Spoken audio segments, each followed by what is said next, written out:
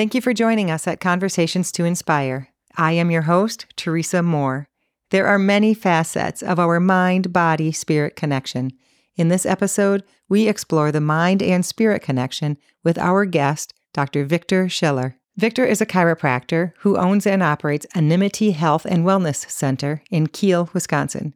Victor has been recognized as an award-winning blogger. He hosted a podcast or a radio show for 3 years and is also the author of 2 books, Rise Above, Criticism, Negativity, and Conflict, and Mediocre No More, 5 Core Strategies to Awaken Your Inner Greatness. Victor is also a college educator, a public speaker, and a coach. In this episode, we discuss Victor's podcast or radio show and some of the valuable lessons he learned while hosting and speaking with experts from around the world that were his guests on his blog, talk, radio show. Victor teaches us about meditation and mindfulness, living a more purposeful life, and his journey toward a deeper connection and understanding of God. Victor explains his journey and encourages others to find God in their personal life. Please visit his website, anonymity.com, to learn more, and you can find his books on Amazon or Barnes & Noble. Here is my conversation with Dr. Victor Schueller. Thank you for joining us at Conversations to Inspire. I am here with Dr. Victor Schueller, a chiropractor, educator. Can you tell us a little bit more about your practice, your journey, how you got into chiropractic, and how you got started in teaching anatomy and physiology as well? My journey with chiropractic started when I was in college. The woman who I now am married to was a chiropractic patient. And believe it or not, I started out college as a music education major. I was very interested in music and had aspirations to become a music teacher. And she went in for her chiropractic appointment. I thought it was pretty interesting. I wasn't quite sure if music was what I wanted to continue to do. So I was intrigued by chiropractic, and not even being a chiropractic patient or anybody who had any affiliation or association with chiropractic before, I decided that was something that I wanted to pursue. And from there, then I just redirected my studies into that direction. And then I got my bachelor's, and then I went to school in Illinois and then got my doctor of chiropractic there. About a year after I began working as a chiropractor, then I had the opportunity to teach. And so then I became a college instructor, and I worked full-time for quite a few years. And then as I got along with teaching, I was probably about 12, 13 years in and doing that full-time and only doing that. Then I made the decision to get back into the chiropractic realm of things and get back into chiropractic. And so then it was an opportunity for me to open up this practice here, and I'm glad I did it. So that's how I got to here. You offer a lot of varied services here. Can you tell us a little bit about some of the things that you offer to help your patients? Yeah. When I first started, that was pre-COVID. So the world looked a lot different, and my office looked a lot different at that time. When I first opened up, and because I had more time on my hands starting a new practice, don't have a lot of patients, I tried to integrate more aspects of wellness, offering classes and offering nutritional consulting and things along those lines that were very much in line with what I had been doing separate from education for several years as a coach, as a speaker, and an author. And so I started to take those things that I was offering to the community, offering to industry as far as how to live a more productive life, more purposeful life, trying to take those holistic ideas and try to integrate them into what I did here. I would do some wellness coaching and things along those lines.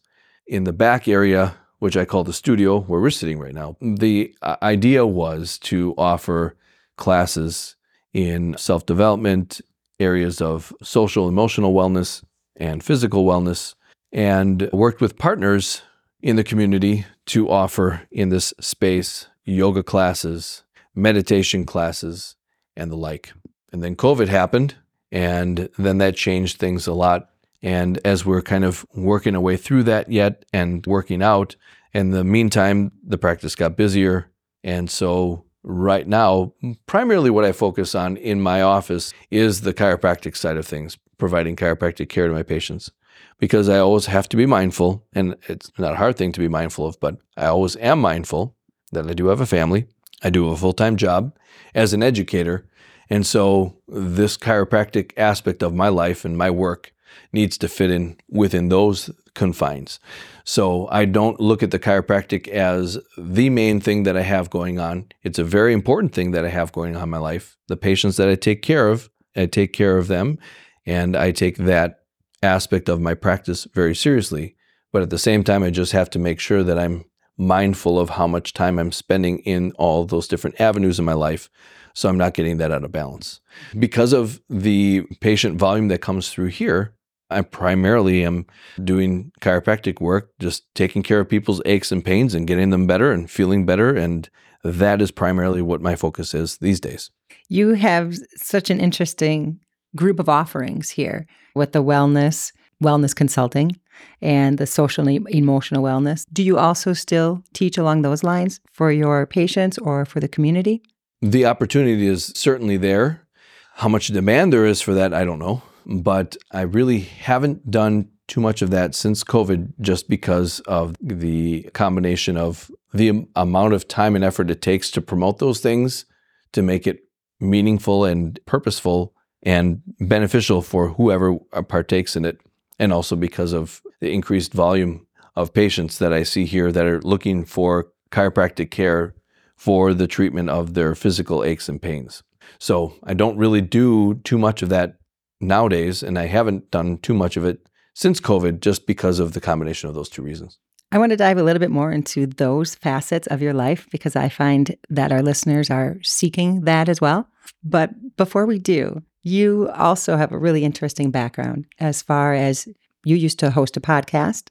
You did a little bit of teaching in different realms of that area as well. Do you mind explaining some of those other things that you did? Sure. So, back in 2009, 2010, so that would have been quite a few years ago now, I was intrigued with this just simple question, which was, why is it that some people live a life where they generally are happy, satisfied, and they can, not that they don't deal with difficulties, but when difficulties come, they're able to manage it, they're able to work through it. And then there are some people that no matter what they experience, they gravitate toward the negative and they struggle, just plainly put. And so I was really intrigued by that question. Why do some people seem to work through it okay? Why do some people struggle? So I just started doing a deeper dive and just doing my own personal research in the areas of social and emotional wellness, areas of the mind, the brain, neurological physiology, neurophysiology, and even, I guess you could branch off into psychology, although I don't have any expertise in psychology or in those areas, but just trying to understand human behavior a little bit better. And so for a good year plus, that's all I did. I just kept reading and learning and researching and searching. And eventually, as I started doing that, I then felt that I had something that I could share. So as I was learning and I was gaining more knowledge and information, I felt that there might be an opportunity for me to use what I was learning and to share my experiences. Not that I was necessarily an expert in these things, but more so an experiencer of these things, and then trying to share those experiences with other people who might be interested. And you had also done a lot of research in those areas. Yeah. What I started doing then is I started blogging. So I started just writing. But the other aspect of it was that I didn't want to do it in a vacuum, and I certainly was learning from people. So I had this desire and this interest in getting to network with other people who maybe had something that they could share. Either it was someone who had expertise or knowledge in growing in the area that I was growing in from a practical standpoint. How is it that you become a better blogger and a better sharer of information?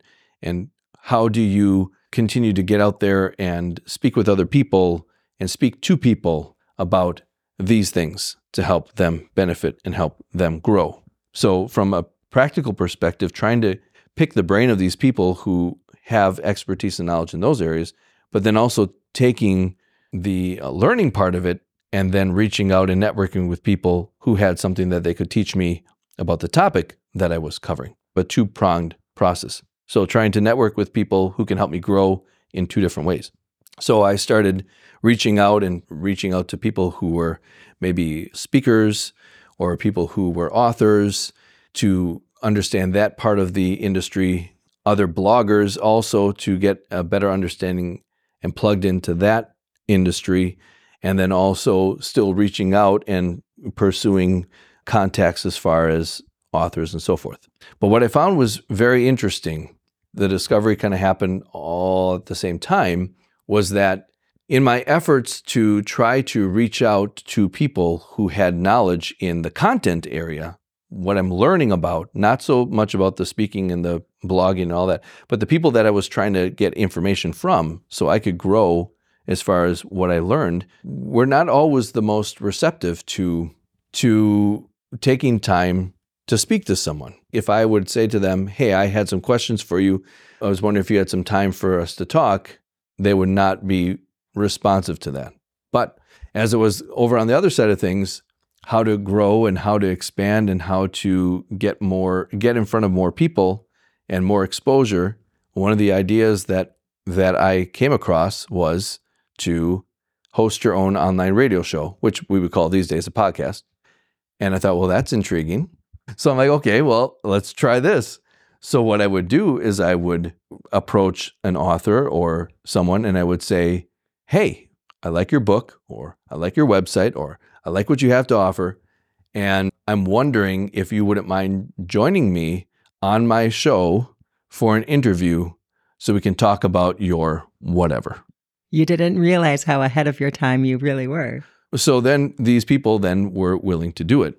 And not that I had any followers or listeners, but I learned that when you ask people if they'd like to talk about themselves to you in an interview format, I'm not speaking negatively on anybody, but it just seems like people are more inclined to do that. And so that kind of opened the door to me talking to lots of really cool people and awesome people who had a lot to teach me. Again, the growth was in two different ways where I was growing and learning. But the neat thing about the podcast or the radio show, as it was called at the time, was that I was right there learning with everybody else. So as I was doing this interview, I'm learning, but then I'm taking what I'm learning and sharing it with anybody else who cares to know or cares to listen. And so we were all learning together. I really looked at the radio show or the podcast as really good personal and professional development that I was doing on a weekly basis. And years later, when I was actually, I think it was with a speaking group or something like that, that was one of the words of advice they gave for growing and developing. They said, interview one person a week. And I was like, I'm doing that. I've been doing that for how many years? So, there was a lot of growth and there was a lot of learning. That's interesting because that's a similar format to this podcast because I'm learning right alongside the listeners. I get to share what I'm learning. At the same time, it's part of my own self-enrichment, my own self-growth journey. Absolutely. And that's what it was. It was just about that. So it was about learning. So I did that for, I must have done that for almost 3 years or about 3 years. And it was over 120 episodes we did. Now, it wasn't 120 separate interviews. Sometimes it would extend into multiple weeks and stuff like that. But it was a short show. It was like 30 minutes because at the time it was through Blog Talk Radio. And Blog Talk Radio, I don't know if they even exist anymore, if they still, I don't know. It doesn't matter. But it was a very interesting format because they had a freebie account at the time and you were limited to 30 minutes. And so I'm like, 30 minutes it is. And it was incredible the amount of information I could get in 30 minutes from these people, but I think it was nice keeping it short like that. And it taught me how to be a little bit brief because I'm not a person who's brief. If you sit down and you start talking with me, I could talk forever and maybe not going in the right direction, but I can talk. So that was really nice to keep me disciplined, but it allowed me to really interact with a lot of people and it was really cool. But the format was very interesting because it was like a radio show, but the audio quality of that, if you listen to my episodes, it's like phone quality. So what you would actually do is you would actually call, I would call a phone number, and then that phone number would interact with a web interface from Blog Talk Radio. And then I could control like the sounds and the background music and all that stuff and the volume and all that. It was a pretty cool format and it worked really well. So yeah, it was neat. That's really interesting way to do it. And it's very cool that you actually even found it as a way to share your voice and to share your learning. Cool. That was fun. It was a fun time. Then from there, you segued into what? As all things go, you can continue to do something for a long period of time, but as you do those things, you're going to grow and you're going to develop. And I kind of live in that world all the time because chiropractic is about dealing with the human body and aches and pains. But aches and pains are pretty straightforward. They have pretty straightforward causes. So things don't change a lot in the actual content of what you're doing. I teach anatomy and physiology. Same thing. The body doesn't really change. They're not really discovering new body parts. And we have to learn about what the body parts are. And there are people who are continually trying to learn more about the body from a learner's perspective so that they can become healthcare practitioners. Year to year, day to day, things don't change much for me as a person because the content doesn't change, but maybe the way you do it changes, and maybe the way that you approach things changes. So doing the blogging and doing the radio show, while there were things that were leading to growth and development, after a while, they start to take on a particular nature.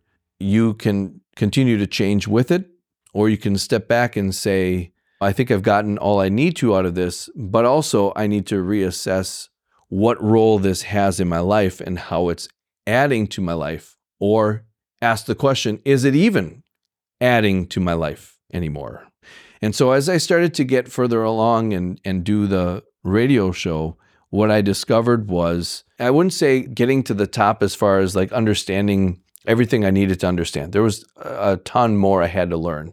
But I think what was happening was it was starting to turn into kind of like the same type of thing that was presenting itself as far as like the guests and the topics. What I started to see was that there were a lot of people who were actually approaching me and asking, they were looking to expand their voice. If they had a book or they had something, they were reaching out to me and asking if they could be on my show, because by that time I was building a show and I had all these episodes, so they knew that I wasn't just a flash in the pan. But they were coming to me and they were presenting topics along the lines of becoming a better person or realizing your ultimate self or your higher self. And it was this desiring to reach higher and to reach higher and to reach higher. For me, it was, while I understood and resonated with what they said, for me, it wasn't becoming an educational process anymore. It was kind of like, yeah, I've heard this before, but it wasn't you saying it. It was just this other person saying it.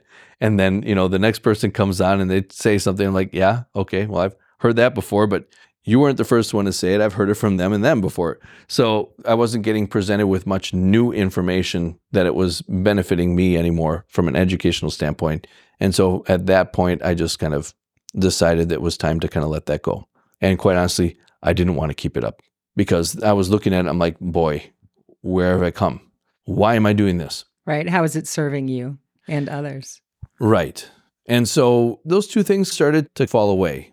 And as I started to do that, it was kind of like a natural process. It was kind of like a season where it kind of was coming to the end, but it also was kind of ushering in a new part of my life and a new season of my life where I was looking at things very extrinsically and concerned about how many people are reading this and how many people are listening to this. And if I write this, what kind of impact is this going to have? And how many people are reading that? And how many people are liking my page on Facebook? And how many people are following me on Twitter? And how many people are doing all this stuff? And I was just like, what am I doing? What am I doing? And why am I even doing this?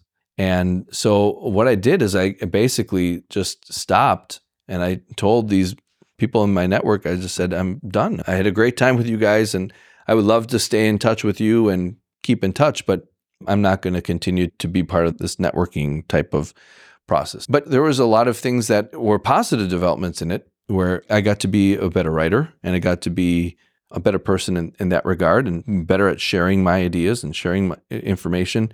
And, there were extrinsic things like they would have these rankings. Every once in a while, a certain website or something would rank the top personal development bloggers in the world or whatever. And I would get on the list, and all these people that were my blogging friends would be on the list. And it was cool to see all that. And it was cool to get all that because you knew that you were making an impact on the world. But again, it was like, how is it affecting me?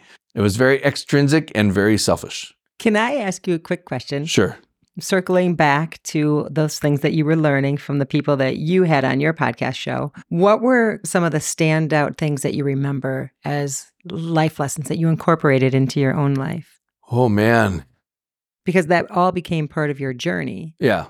I would say there were a few that were like standout people, and not to say that they are, I'm not saying these people, I'm saying the topics or the things I learned. When I'm going to mention these things, that was very temporal. That was at a certain time in my life.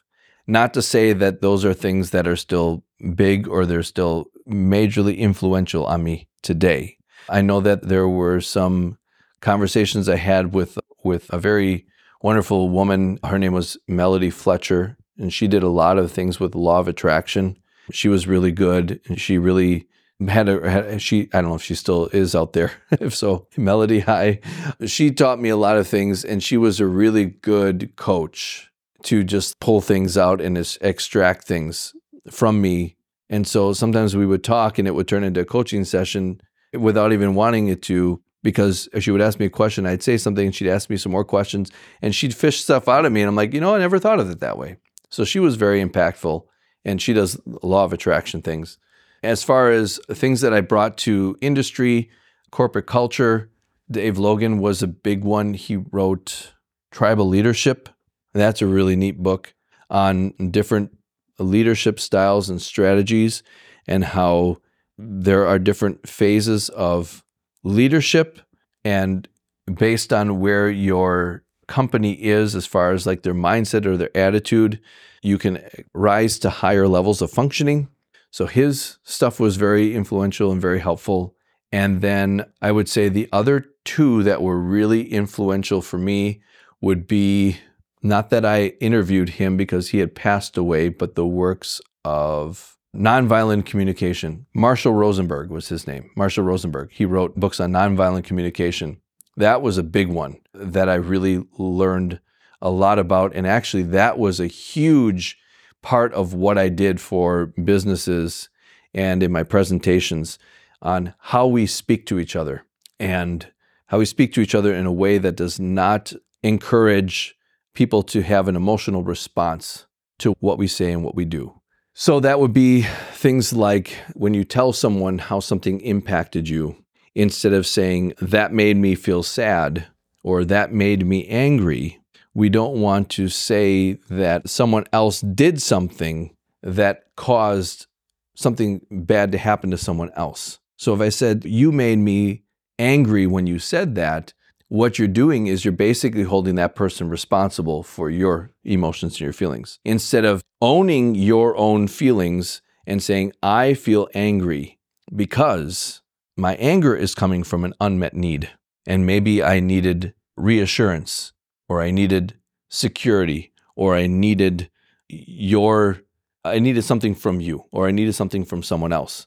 And so instead of talking about how other people are forcing us to feel certain ways, turning that around and understanding we are responsible for our own feelings because of deficiencies within ourselves. So that was a big one. That is huge. That's a huge life lesson for anyone to learn. Yeah. And if you teach that to your kids, it really transforms the way that they look at the world and the way that they look at things.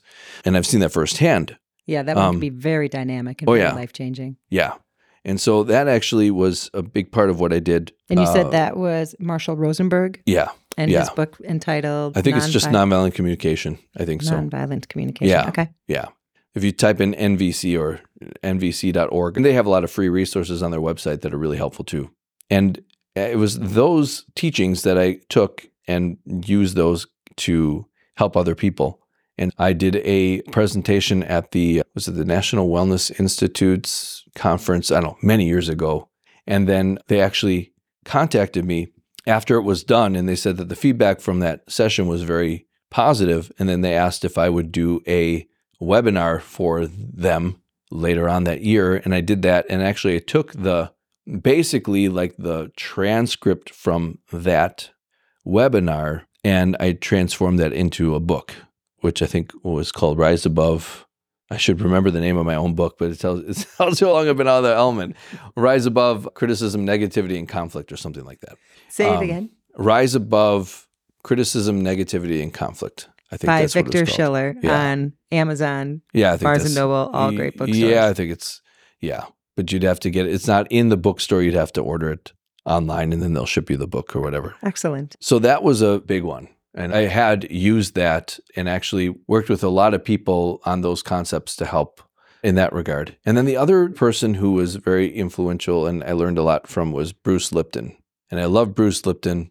And he wrote the book, well, his first book was The Biology of Belief. And that's basically looking at how what you think or what you are led to believe based on what you take in through your five senses then will have a physical impact on your body. And Bruce Lipton's work and the work of Thurman Fleet, who's actually a chiropractor, are very paralleled with each other. Bob Proctor would be a guru in the self-development field, and he was probably one of the big ones that would use the stick man analogy. So basically you have the conscious mind, the subconscious mind, or the unconscious mind. And the conscious mind is aware of everything that we take in as sensory, our five senses: taste, touch, smell, hearing, vision.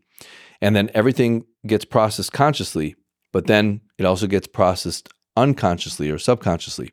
And whatever you consciously believe to be true will get passed down to the subconscious mind, and then the subconscious mind has no choice but to carry that out physically in your body. And that's the basis of Bruce Lipton's work. And without getting into his work too much, he basically turned upside down the way that we look at the cell, because we looked at the cell as the nucleus of the cell being the brain of the cell, and then the nucleus of the cell tells the cell what to do. And he said, no, that's wrong, because a cell can live without its nucleus, but a cell can't live without its cell membrane. And it was actually the cell membrane and its receptors that are receptive to the environment. And so if you basically are stressed, you are releasing stress hormones in your body. Those stress hormones are going to have an effect on your cells. It's going to tell your cell, we're dealing with stress because these things are interacting with the cell membrane. And then the cell is going to change its behavior because of that. And cells make tissues, make organs, make the whole body. So if you elevate that through the levels of organization, you're going to see that what we believe and we believe to be true is going to carry itself out through what we do physically. And so that was a very big one as well. So those are the main topics. That again sounds very intriguing. Oh yeah. Yeah. Bruce Lipton, he's a good interview. If you can get him for an interview, he's good. He's kind of like what I'm doing to you right now, where you ask a question and then I don't shut up for like forever. I asked him like a question. Usually my interviews are like, question, answer and stuff. And then I asked him a question and he gave me like a 10 to 15 second answer. He said, "Would you like me to explain it more?" I said, "Yes." And then he talked for like the next hour, but it was all cool. It was really good stuff. And that material and that information is dynamic. It's so life-changing, and it's not what we are normally being taught in mainstream, either medical schools or anything. Correct. It's completely different. Absolutely. Absolutely. Yeah. Those were very impactful lessons that I learned, for sure. So as far as your life journey, those were probably all pivotal moments, putting things in your bank and your mental capacity of, oh my gosh, this is maybe a new way to look at things, a new way to live my life, a new way to approach things. And that led you on a journey of self-discovery. Mm-hmm. Where did that take you after you decided to, the podcast, the blog, all of those things had fulfilled themselves? Yeah. You're an author, you were a public speaker. A lot of it was like coaching, speaking to a group about something or a topic, and then coaching. Those are what I was doing in addition to the blogging. After that, you transitioned again. And what did that pivot look like? So as I was phasing out of that part of what I was doing. Almost like that chapter of your life entirely, correct? Yeah. So as I transitioned out of that realm, doing the radio show and the blogging, as I transitioned that and entered that different chapter in my life, what I started to realize is that there was a lot of there's a lot of emptiness in there. And it's not that empty like I was lonely or I was in a bad spot or anything like that. It was just like, why am I doing this? Why? And there's a lot of vanity in that stuff. Not that everybody who does it is vain, and not that everybody who has a purpose to do these things, that they're vain. I'm not saying that at all. For me personally, there was, and I'm not a vain person. I would hope if you asked most people, they would say I'm pretty humble, pretty down to earth. I'm not a person who likes to talk about myself or do a lot to talk myself up. It's all about what can I do to help other people. But there are a lot of things that I was doing in that realm, speaking and coaching and writing and all that stuff, that was just kind of like, you do it and then you do it to wait to see what bounces back. Who are you going to influence? How many people are affected by what you do? How many people are listening to what you're saying or reading what you're saying? And after a while, it's just kind of like, I don't need that anymore. I don't want it. I don't need it. And what's the importance of it? So I started to go within, dive inside and do self-exploration and just try to understand what's going on inside of me and trying to find that higher, more important purpose for why we do things. And so that led me then to the world of mindfulness, meditation, contemplation, and those things. And so again, like with anything else, then it becomes a lot about research, networking with people, getting to know people, and getting to understand these things and try to find out what I can extract from that. There were a couple of people that I came to know and learn from, people who still walk the face of this earth, people who don't walk the face of the earth anymore, but still had a positive impact on the world through what they were able to teach. But I was able to learn a lot from those practices. Mindfulness, meditation, learned a lot about myself, and those analyses can get pretty deep. And it's a never-ending search and pursuit for a better self, basically. What were some of the key points that you did learn? Well, that might be a heavy question. It is, but initially, I guess finding out more about the nature of things, the nature of the world, the nature of yourself. And again, this gets really deep, but also understanding how your mind works, how your brain works, how thoughts are generated, what we do with thoughts, how we process thoughts. And then you start getting really deep into, okay, am I thinking these thoughts? Who am I? Does I exist? Am I observing or am I being observed?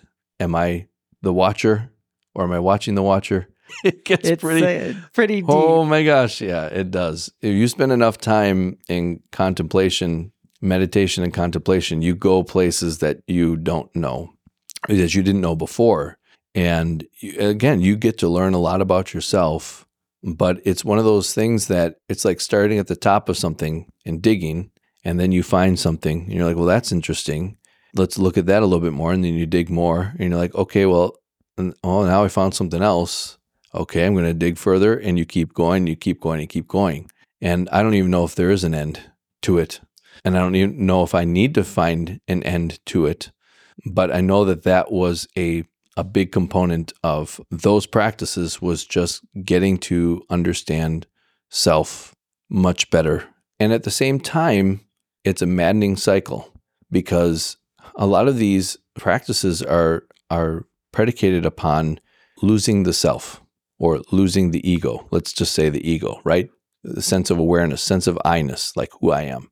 And so you find out that this is a pretty frustrating practice, because let's just go there for a second. Okay, so if I decide that the I needs to go away, who's going to determine or decide that the I needs to go away? Me, right? And me is I. Right. So it's like telling your teeth to bite themselves. How can you dissolve something that requires the thing that is being dissolved to do the dissolving? It's like asking water to make itself wet, right? So you can see how this process and this pursuit can get pretty deep, because sometimes there's futility in it too, because you say, okay, I want to give up desires, okay? But the act of trying to give up a desire implies that you desire to no longer desire. So to desire not to desire is a desire. See what I'm saying? The puzzle. Yeah. Then you start asking the question, why is this important? The bigger question. Mm-hmm. So why is it important? Why do people meditate? Why are people mindful? Why? My answer to that would be because they want to be a better person than they are, or they want to realize the highest version of themselves that they can be, or they want to be the best person that they can be. Okay, but is that the only way you can accomplish that? So if you're mindful and you meditate and you dig through these layers and keep going deeper and deeper and deeper until you finally get to the point where you maybe dissolve your mind or your I-ness goes away or whatever it is that the only way you can get there? Is that the only way you can realize your true self? And then again, where's the purpose in all that too? What purpose does that lead to? How does that make you a better person? How does that make you a more productive citizen of this earth? How does that make you a more productive person? And that's what you look at. And when I say these things, I'm not talking negatively about meditation or mindfulness at all. I think they're very valuable practices, and I think they do have a lot to offer. At the same time, I believe when we engage in these practices, we have to be, pardon the term, but you have to be mindful of why you're doing it. If I want to be in a meditation session, so someone's facilitating a meditation session, and I am the person in the session, why do I want to do that? Maybe because I want to keep my emotions better under control, so I don't have outbursts of anger. Maybe that's what it is. Maybe it's because I don't like who I am and I want to be more calm and I want to be more whatever. Or maybe it's because the world is rushing past me and it's going so fast and I need to just slow down and learn how to be mindful. And all those are very, very legitimate reasons why you would want to engage in a practice like that. Absolutely. I don't disagree. Because we all have ambitions and we all have dreams and we all have things that we want to accomplish. And so through these practices of mindfulness and meditation, we can learn a lot about ourselves, and then we can learn about how we can do what we need to do and what we can do to help us accomplish those goals. That's fine, and that's perfectly good. I would say that we also have to look at why we do these things and why these practices are there. And as I began to do those things more, I began to realize that, again, like I said, there's some futility in that. Because it's really easy for people who start these things to get frustrated or disenfranchised by it, or even just give it up. I've been in these meditation groups with people, meditation groups online with these people, and they come in and they're really hardcore. I mean, they're attending all the time, and then all of a sudden they just disappear. They give up. They can't sustain that. It's hard to do.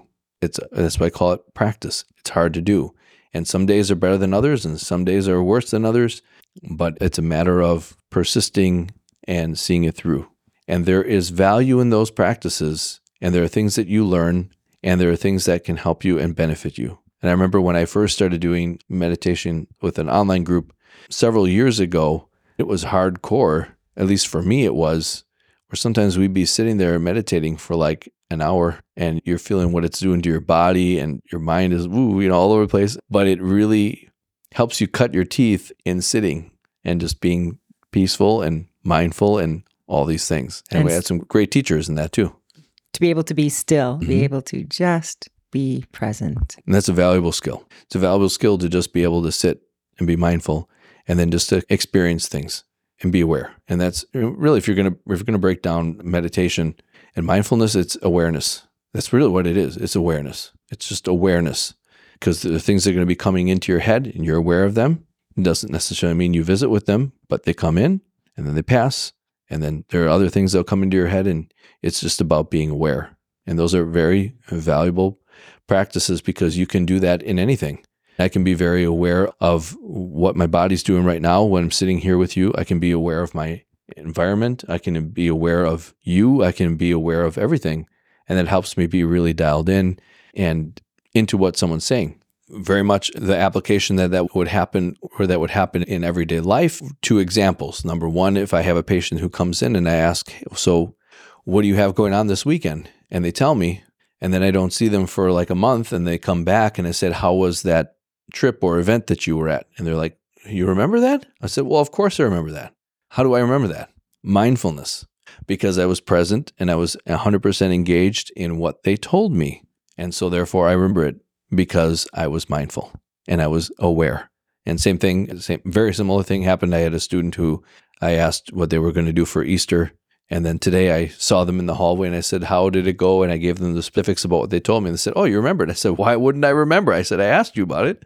And not to say that I have a perfect memory, and not to say I remember everything everybody ever tells me, but that knowledge and discipline of being present and being aware and being mindful can have so many benefits in so many ways in everyday aspects of life, whether it's being more patient, being more understanding, even when you do something that you wish you hadn't done, being able to look back at that, reflect upon it, and then not let it bother you and not let it consume you to the point where it ruins your life because you're so full of regret or you're so negatively affected by what you did. Even that's a practice that requires a great amount of discipline.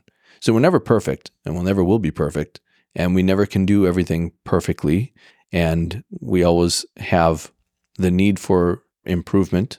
But these are all practices that help us tangibly understand what it is that we're doing and how we're doing it and how we're living in the world, and then also how we can make the world a better place because of what we choose to do with ourselves. Because there are a lot of people that walk this world that have no regard for their actions and behaviors, or at least it would seem that way. Now, I can't make that decision or judgment for other people, but it would seem that way, where people just don't care about their emotions and how their emotions go off, and they get angry. They yell at people. When something doesn't go right, they just go ahead and start screaming at that person. That's not making the world a better place. And it takes an awful lot of work to compose yourself and to refrain from that and to look at a different way or a more effective way of getting your point across. Even if you have a need, there's a better way to do that. And so sometimes mindfulness and meditation, those practices can help with that. From your mindfulness practice, your mindfulness journey, mindfulness, meditation, you learned so much about yourself. You learned about the human psyche, the human brain. You learned about stillness. You learned about so many facets incorporated with and through meditation. Where did that lead you to next? Sure. Through those practices. Now, when you get into the realm of mindfulness, meditation, and those sorts of studies or disciplines, you can really go, in my opinion, and now, again, I'm not an expert in this stuff. I'm one who experiences these things. So everything that I'm sharing is from an experiential standpoint, not from an expert standpoint where I know everything and so forth. And also, I want to make it very clear that when I say these things, that I'm not speaking negatively about any sort of these disciplines or anything, because as I've just said, there is tremendous value in understanding these things. There also is, I'm trying to think how I can get into that, how I can articulate this.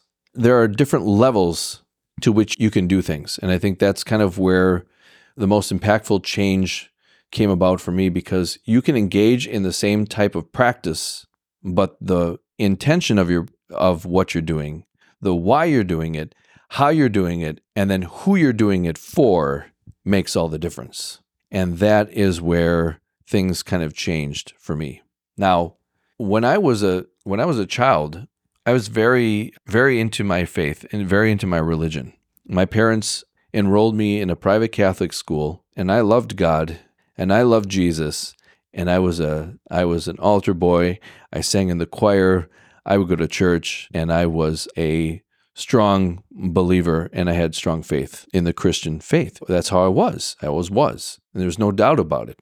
And, sometimes when you live your life and you have different experiences in your life, you start to introduce other thoughts or other philosophies or other mindsets and other facets of knowledge and so forth. I wouldn't say that I was ever shaken off of that, but there are times when it's like anything. When you're growing up and you're a child and your parents say something, you believe them without question because they're your parents. They're the authority. Why would they lie to you? Why would they say anything to you? I always laugh because I think of a story with my mom where she didn't want me to go into this one room. She would teach these exercise classes, and she didn't want me to go into a room. And she told me, don't go in that room. And I said, why? She goes, because there are monsters in there. Okay, I won't go in the room. There are monsters. Oh, no, you were probably scarred for life. That one room was scary. It wasn't. She didn't say it in a way to scare me, but she just didn't want me in that room. That was her way of doing it. And so as you get older and you realize, hey, that room didn't have monsters in it. Mom, you're handing me a line. Those types of things, as we go through our experiences in life, even though you may have grown up hearing something or learning something or experiencing something, as you go through different life experiences, you're always checking that against other things to see if there's truth or validity or whatever in those things, right? So I wouldn't say I ever drifted completely away from it, but I certainly opened myself up to like, okay, well, what else is out there? I mean, what else are people saying? What are other religions saying? What are other disciplines saying? What are all these different things saying about life? And to cut to the chase, but then I'll come back, but to cut to the chase, I mean, what your convictions are and what you believe to be true. And then once you identify what that is that you believe to be true, then you want to make sure that whatever you're listening to and whatever you're engaging in has to be consistent with that. And I'll come back to that in a little bit, but I mean, that's what I'm going to say about it now, is that whatever you believe to be true and whatever you have faith in, then you have to be on the lookout for things that are congruent with that and things that are incongruent with that. And then you have to make sure that you are staying with the things that are congruent and not listening to the incongruencies. Because there are a lot of things in this world that go on and occur that are things that are a detriment to us and not helpful to us. And they sound like they might be good for us, and they seem like they are not harmful, but they can actually do a lot of damage to us. So we have to be very mindful and use that discernment. So now going back. So when you get into mindfulness and meditation, in my opinion, through an experiential aspect of things, you can go one of two directions. You can meditate and be mindful and leave it at that you are continually pursuing a deeper understanding of self, a better sense of awareness, and go into those things. And going into that direction and pursuing those things, man, if everybody did that, the world would be an awesome place because we're taking the time to put the work in. So there's nothing wrong with that. And there's nothing bad with that at all, because in that process, you're going to eventually find something somewhere, somehow, and it's going to make you a better person. Now, what may happen is a person who continues to do that will live a very fulfilled and happy and realized life, and there you go. But you may have a certain group of people that's not good enough for them because they're still not finding what they're looking for. So that might lead to the other option, which is integrating and including God in the equation. So some people who meditate, what they're going to do is they're going to realize that meditation actually is a way of connecting with God, to realize yourself, but to realize that you, yourself, wouldn't exist and doesn't amount to a hill of beans unless God's in the equation, because God is the ultimate creator, God is the ultimate authority, and so forth. So I was thinking of an analogy, how I can even express this in like my journey of things. And I guess I would say it was kind of like going through this whole process of things and looking at the world and then disregarding or not even acknowledging the ultimate creator of it all. It's kind of like if I were to walk into a room and see a picture that was on a table. And I look at that picture and I don't know where it came from, but if you saw a picture that you didn't expect to see sitting on a table, what would some of your questions be? Why do you have that there? Okay. What's the meaning behind it? Okay. And also, who made the picture, right? If you came into your house and there was a picture sitting on your floor that you didn't create, that you didn't make, one of the first questions you might wonder is, where did this come from?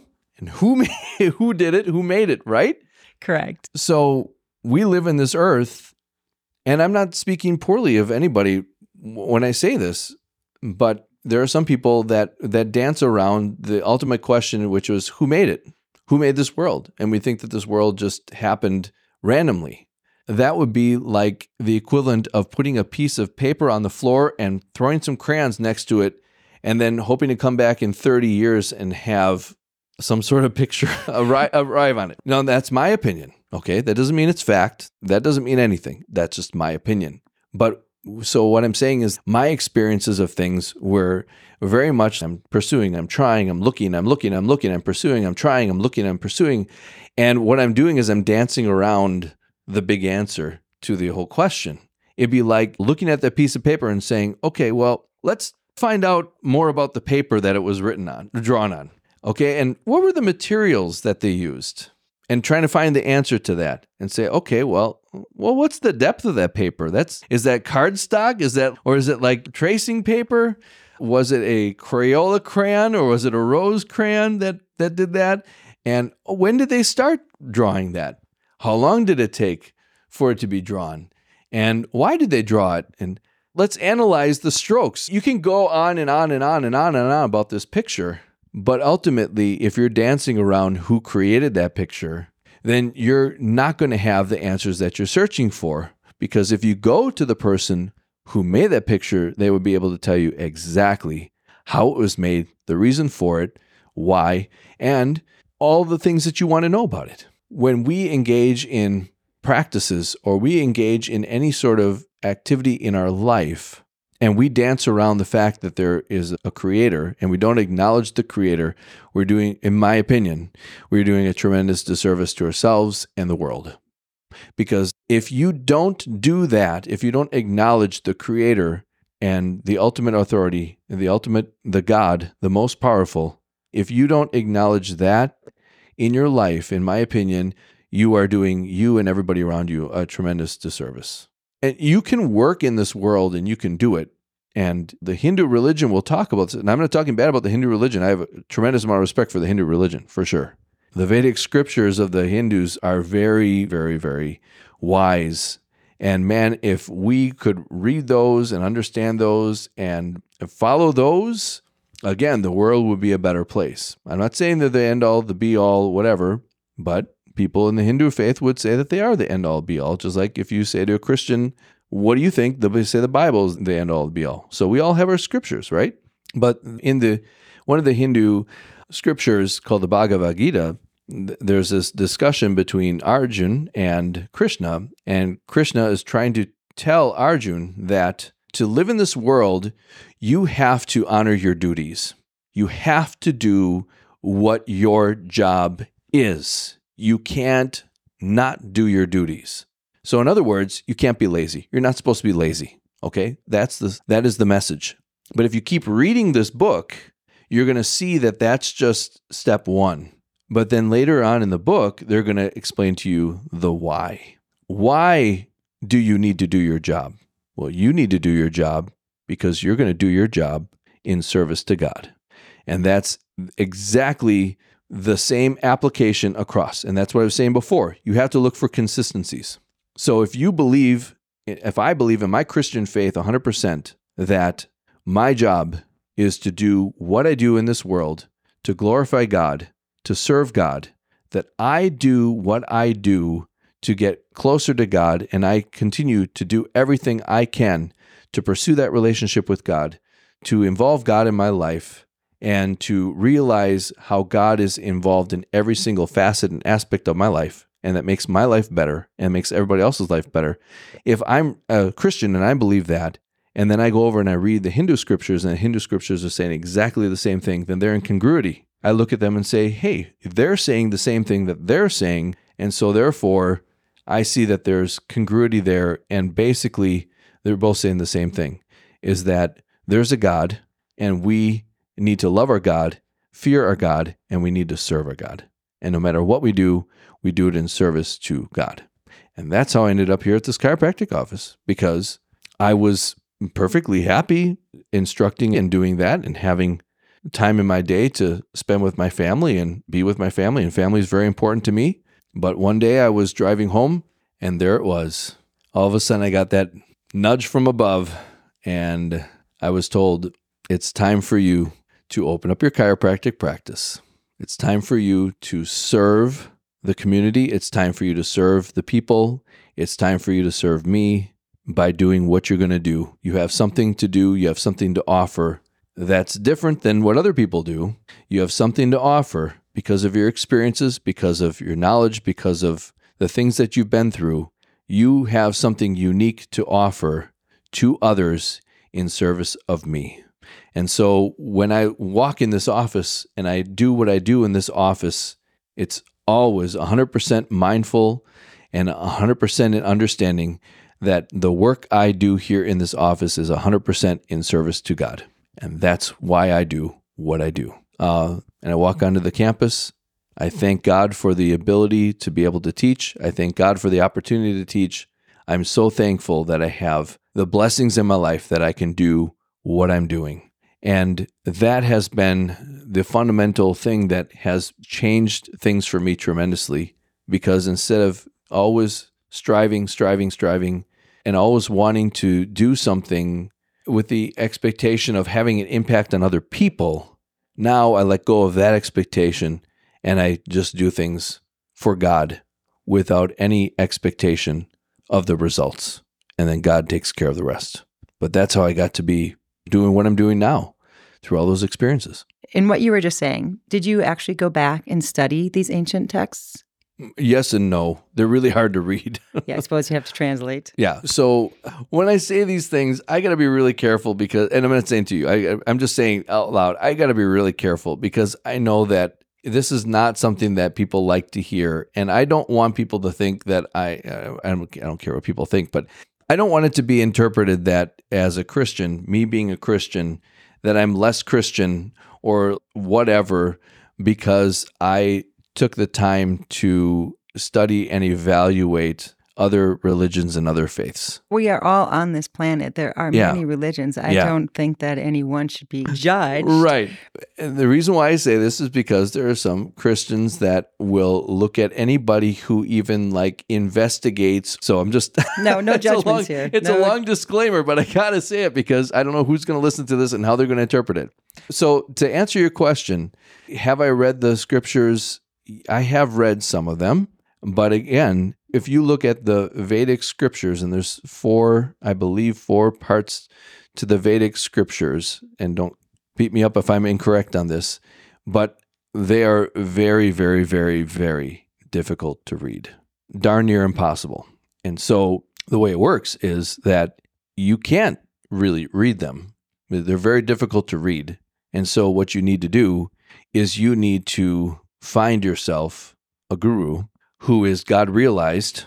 So basically the equivalent of a God-realized saint. And these are God-realized saints that have a gift from God to be able to read these Vedic scriptures and then dumb them down to our level. That's basically what it comes down to. And so I've spent a lot of time in that realm and a lot of time doing study. And it's what I'm telling you is that it looks different than Christianity, but in the end, if you can serve God in an unselfish way without any sort of expectation of anything coming back to you, if you give yourself unconditionally in service to God, then you will become God-realized. But that is a very tall task because all of us have desires and all of us sin and all of us do things that take us away from that. And so we live in a flipped world. We live in an upside-down world where we idolize people, and we're all about how many likes we get on Facebook and how many people are following us and how many people listen to us and how many people do this. And then we have sports where we idolize athletes. Then we create TV shows. And I'm not speaking poorly of sports or music or any entertainment. I like to go to the movies and watch the movies too, but you have to know what you're watching and what you're doing and why you're doing it. We have these things that are like distractions and that are pleasurable in this world. And as we continue to engage in the pleasures, then we are basically setting back our progress in getting closer to God. So we can either choose the world or we can choose God, but the world is so attractive and so wonderful and they appeal to our senses. But ultimately, that is a test. That's a test of God saying, even though you're presented with all these things that look great, feel great, smell great, taste great, all these things that I'm putting in front of you, do you see the greatness in me? And do you see how much greater I am than all of those things could ever be? And that's a big challenge. I haven't gotten there yet. I'm a very sinful person, and I enjoy pleasures of the world. I haven't arrived, but that's what I was saying about the pursuit and mindfulness and meditation. Like, why are you doing it? Are you doing it for reasons that are selfish? Are you doing it to glorify God? But I think we'll get a lot closer to those things that we're striving for if we can just let God be part of the equation. Then we can be expert meditators. We can be mindful as ever. But if we're meditating upon God, the concept of loving kindness, we might get a little bit further. And if we're mindful not of our body and what our body is physically doing, but if we're mindful about maybe something that God is trying to put on our heart, then maybe our mindfulness would be more productive. That's what I'm saying. I'm not saying mindfulness and meditation are not valuable practices. They sure are, but the why is the difference. And so I could be engaged in mindfulness and meditation, and I could do that, but the why is so important. Why am I meditating? Why do I want to be mindful? And if I'm doing that to glorify God and to get closer to God, then that might be a more valuable meaning and purpose behind it. And that's going to get you a lot closer to finding satisfaction in your life, in your world. And we are each in this human experience. We're all at our own level. We're all on our own self-growth journey. And to be presented with the opportunity to have a different perspective, but to realize that there's more behind it, the creator behind the mind to be mindful with. And to have that perspective, I think, can change everything. It can change your entire life. Absolutely. It has the potential to do it. And we haven't even scratched the surface on what it means to be a Christian and what it means to be, a child of God and all those things. That's an entirely different conversation. But there's a lot of value in just acknowledging that we have a creator that is beyond our ability to comprehend. And we like to think that we're important, which we are. And God created us to be individual and unique and important, but we're not more important than God. And I think that when we approach from that perspective, I mean, the thing that always gets me about God, ever since I was a little kid, if you ever want to comprehend how remarkable God is, think about a few things. So think about all the people that have ever lived on this earth. God knows them by name. All the people that live on the earth right now, God knows them by name. All the people that will ever live, God knows them by name. God knows exactly how many cells are in their body, how many hairs are in their head, and that's just people. Now you take that to all the animals that have ever lived. Knows how many hairs are in each one of those animals, knows all those animals by name, knows every tree, knows every pebble, every grain of sand. God is smaller than the smallest. God is larger than the largest. And then you think about, okay, how long has God been around? Who created God? Nobody created God. Okay, well, where did God start? If you just think about those things, I don't have the answers to that, but God does. And so we're not in any position to ever think that we are so powerful because we can't even comprehend. And that's just the things we can see. Now think about the things that we can't see that God is entirely involved in. When someone dies, where do they go? God knows. I can't see them, but God can, right? There's a lot of things that we can't comprehend and we can't see and we don't understand, and God has the answer to all those things. If you're keeping God out of the equation in your life and you're aspiring for greater things, in my opinion, you're cutting yourself short of all the wonderful things that life can offer you, and you just have to open that door and let God in. How has your belief in God affected and improved your own life? Well, like I said, I've lived a pretty good life from young on.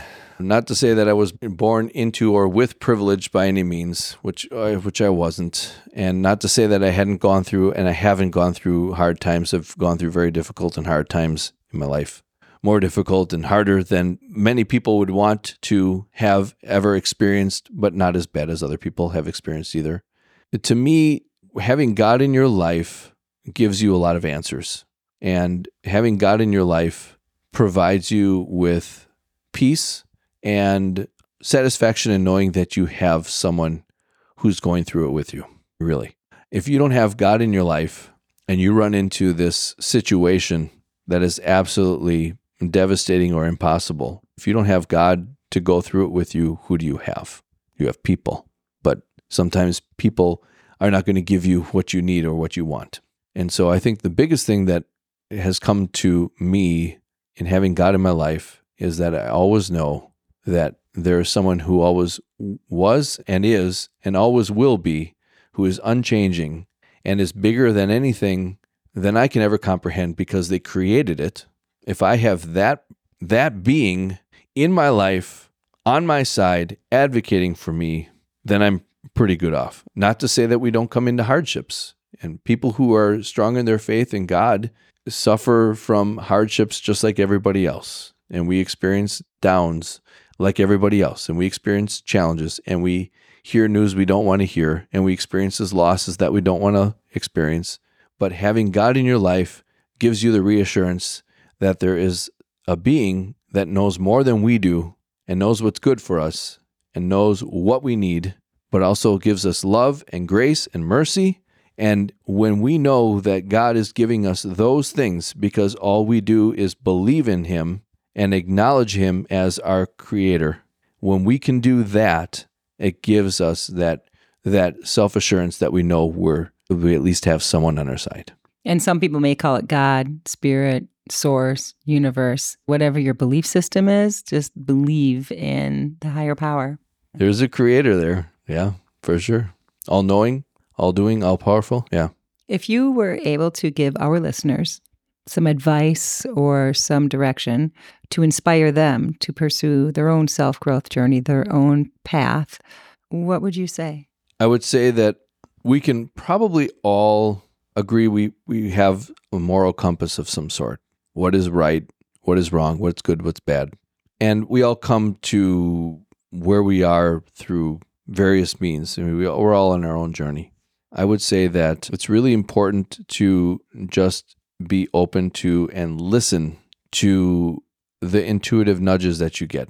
Even if you're not a person of faith and you're looking for the next thing to help you along, listen to those intuitive nudges. You have to be open to those intuitive nudges to just help guide you along to what's beneficial for you, and you'll find yourself on the right path.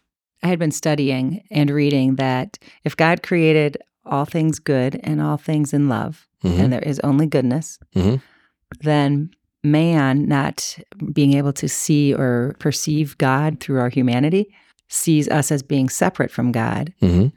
And then we, through, I'll just call it our humanity and our separateness, deem that since we are separate, then almost like man creates or concocts that separation, and that separation can be like a distraction. It can be possibly present itself as evil when it doesn't exist. It's not there. God, because you're saying maybe God created that other force just to give us challenges, like the forge and the iron, and to be able to shape us to become better.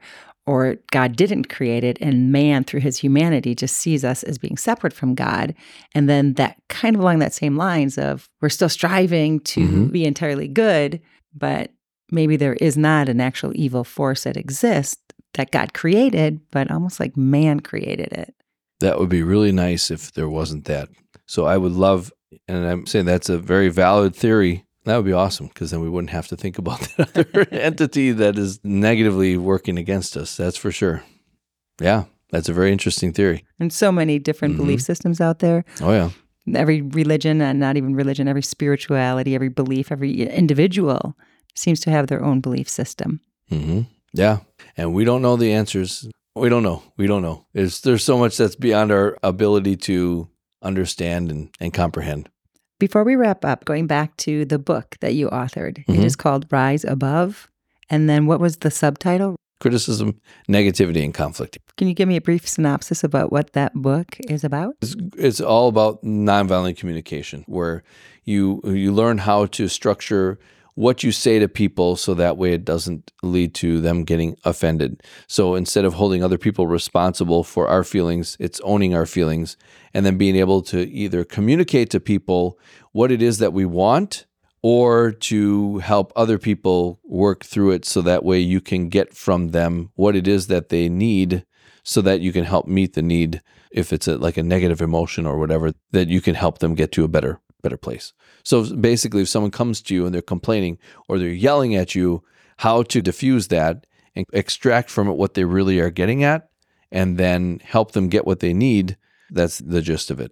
if you were like in customer service and someone calls on the phone and starts yelling at you, how to pick that apart so that you could get the person what they wanted and diffuse the situation so they're no longer screaming at you or yelling at you. That's what it is. Thank you so much for this conversation today. For our listeners that want to reach out to you, what is the best way for them to contact you? There's a place where they can contact me on my website. So if they go to animityhealth.com, there's a... Could you spell that, please? A-N as in Nancy, I-M as in Mary, I-T as in Tom, Y as in yellow, Animity. Animityhealth.com. There should be a place in there where you can, a contact link where you fill out a form. You can also call our office. And the number is on our website too, if you have any questions or you need anything. Yeah, those are the best ways to contact us, either through the website or just by phone. Before we wrap up, is there anything else that we missed or anything else that you wanted our listeners to glean? Like I said, for anybody who listens to this, I am someone who lives an experiential life. I'm just living life and experiencing it and taking it as it comes.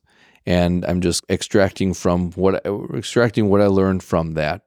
So I never had arrived. I'm not arrived, and I probably never will arrive. I'm not an authority. I'm not an expert. I am someone who, like I said, is a Christian, identify with a Christian. There's value to everything that everybody does, whether it's bringing them closer or further away. There's always a reason for and a purpose for everything. So I just want to make sure that whatever I've said, whatever I've gone through here in this conversation doesn't get interpreted as me talking negatively about any person, any practice, any belief, because that certainly is not the intention. I just hope that if I said something that was beneficial and helpful, great. If I said something that you disagree with, that it leads maybe to other things and other growth and development in you, great. It doesn't matter. I'm just glad to be able to share. And this is your story. That's right. So that's all it is. There's no judgment, no analysis. It just is what is. Exactly. Yeah. Thank you so much for joining us today. And I hope that our listeners can take a lot away from this conversation. Thank you. It's been a pleasure. This is Conversations to Inspire with your host, Teresa Moore. Join us next week as we explore a different facet of the mind-body-spirit connection. Help promote the show by subscribing and following this podcast, and leave a 5-star review so we can continue to get incredible guests as we dive further into the mind-body-spirit connection.